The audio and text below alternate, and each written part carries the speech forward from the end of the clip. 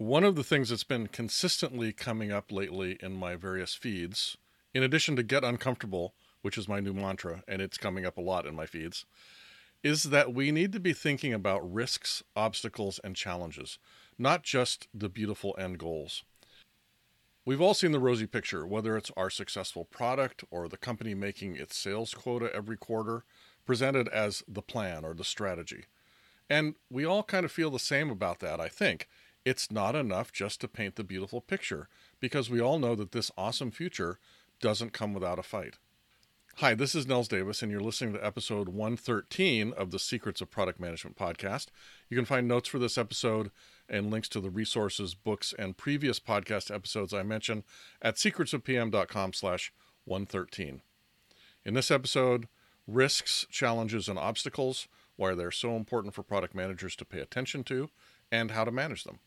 Now, in this podcast, over the years, I've talked a lot about problems, which underlie storytelling, product management, market discovery, and selling. Well, risks, challenges, and obstacles form another through line on this podcast.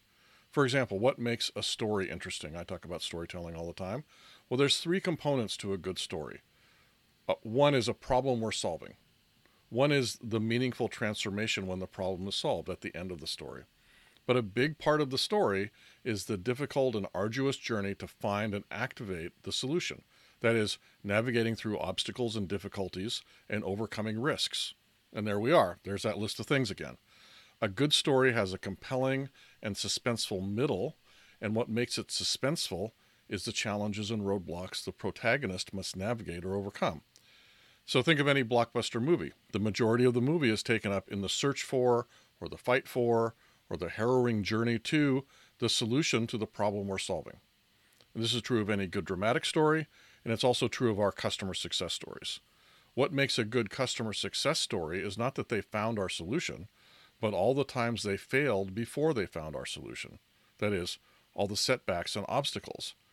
It's part of what makes the results meaningful. The customer knows that a working solution is not simple to get, and so they are grateful that our product saved them in the end. But this isn't the only place obstacles and roadblocks appear. I have an episode called How to Make Your Business Presentation 10 Times Better in About an Hour. Now, in many presentations, you're trying to persuade people to agree with a course of action you are proposing. One of the most important techniques to make such a presentation successful is to provide the audience with an understanding of the obstacles, risks, and roadblocks on the way to the promised land that you're proposing, and of course, how you'll address them. They know every journey worth taking has obstacles, risks, and roadblocks. Only by solving those can you achieve the goals of the journey. Your audience knows this subconsciously. If you don't explicitly give them assurance that you will be handling all of these challenges, they're going to assume you don't know what you're talking about. Now, of course, another important time to think about risks, challenges, and roadblocks is when selling. This time, the risks, the ones your prospect perceives about buying your product, are creating the roadblocks. The risk that it won't actually work to solve their problem, or the risk that the cost of implementing your product, the cost of change, will be too high for it to be worth buying, or the risk that spending money on this problem will mean another more important problem will go unsolved. That's an opportunity cost. Only by reducing the prospect's perception of those risks, whether through stories and testimonials or demos or trials or via persuasion, can you move the prospect along the sales funnel to get to the purchase. So that's three sets of risks, obstacles, and roadblocks that come up commonly in topics we cover on the Secrets of Product Management podcast. Why am I telling you all this? Really for two reasons. Partly, there's another fourth set of obstacles, risks, and challenges that I just came up with, which I'll talk about in a minute. But before that, an observation. When I notice there are commonalities across the different parts of product management, in this case persuasion, customer storytelling, and selling, I feel there must be a mental model we need to start considering. Now, in this case, the mental model is basically what I'm talking about in this episode, that we need to always be thinking about risks, challenges, and roadblocks. They're components of all these different things we do: market discovery, selling, persuasion, storytelling, and you're about to hear strategy. And if they're important to us, the product manager, they're also important to our customers and to our prospects and to our stakeholders. So it's always worth asking in nearly any situation, what are the risks? What are the obstacles and roadblocks to your success What are your challenges? Whether you're asking people internally, whether you're asking prospects, whether you're asking customers. So let me get on to the fourth place where risks, challenges, and obstacles appear. This is a little bit of a new one to me. I should say they should appear, but they often don't. They tend to get short shrift, as you'll see, and this is in the area of strategy. So let me start with an example. Here's the strategy statement from General Motors about their strategy up to 2030. It's an excerpt from a longer thing. Simply stated, we are at an inflection point in which we expect revenue to double by 2030, while also expanding our margins. We will achieve this by growing our core business of designing, building, and selling world-class internal combustion engine, electric, and autonomous vehicles, growing software and services with high margins, and entering and commercializing new businesses. What is wrong with this? Well, first of all, isn't this everyone's strategy? Isn't it just business as usual? How is this different from any of the other big automobile manufacturers? That quote from Paul Jacobson, who's an executive vice president and the chief financial officer of GM, is actually a bunch of aggressive goals or objectives. It's not a strategy. It's hopes and dreams. What's missing? Any idea of how they will achieve those goals. Any observation about how the world will be working against them achieving those goals. Now, thanks to the book Good Strategy, Bad Strategy by Richard Rumelt, which I'll put a link to in the show notes, I now have a much better understanding of what makes a good strategy. And like a great story or a great presentation, the hallmark of a great strategy is that it acknowledges the challenges and risks of achieving the desired goals and explicitly provides guidance for how those challenges and risks will be addressed. That is, a strategy isn't just some desirable objectives, which is what we unfortunately see all too often when we're presented with a strategy. A strategy is how you're going to achieve the objectives despite the obstacles and challenges in front of you. We will grow market share by 10% is not a strategy.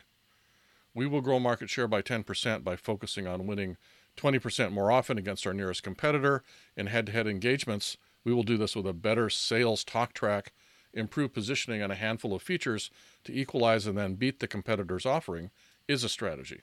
It states an objective. It implies the challenge to meeting that objective, which is the competitor who we keep losing to, and the steps we will take to address the challenge. Improve sales talk track, improve the positioning, add features. So, summarizing this relatively short episode, risks, obstacles, and challenges are fundamental components of nearly everything we do as product managers. It's important that we acknowledge the risks, obstacles, and challenges in all of these situations, and that we communicate how we're going to overcome and or mitigate them. That makes us both more trustworthy and easier to follow in terms of getting people to do what we want. In particular, a good strategy is not just what you're trying to do, it's also why and how you're doing it. So here's 3 things you can start doing today to put these ideas into practice. First of all, the bottom line, acknowledge the risks, obstacles, and challenges, whatever it is you're doing. It doesn't make you appear weak, which I think many people fear about acknowledging potential problems. In fact, it makes you much more likely to be able to actually deal with the risks. It makes you more trustworthy, and it makes people more likely to follow you because they think you probably know the realities of things. Now, whether this is a sales process or setting a strategy or selling a proposal to your executive leadership team, it applies in all those cases. Then, having acknowledged the risks, obstacles, and challenges, paint a picture of how you will be overcoming and mitigating them. Really, steps 1 and 2 go together. You need to acknowledge them, and then you need to talk about how you're going to address them. Now, I talked in episode 110 about strategy and how if you don't have a strategy from the top, often you have to build up the strategy from the bottom by inference. Now, in this process, taking this new concept into account, make sure to include the risks, obstacles, and challenges this inferred strategy is addressing. Because again, there's a reason you're doing everything, even if nobody's articulated it, and that reason must include things like, we're trying to address this obstacle, this challenge. And so you want to try to infer those things as well. A good mental exercise is to try to articulate your company's actual strategy based on its actions. And often, that's the only way to get a hold of the company's actual strategy. So this has been episode 113 of the Secrets of Product Management podcast, a little bit of a bite-sized episode today, but I hope you enjoyed it and can apply the ideas right away. For show notes, including links to the Good Strategy, Bad Strategy book and the podcast episodes I mentioned, check out secretsofpm.com/113. Please like, rate, and review the podcast and or episode if you can. It helps the podcast grow. I would love it if every product manager were listening every week. I know from the data that they are not. So there's a lot of opportunity for growth there with your help sharing the word. Until next time, this is Nels Davis. Bye-bye.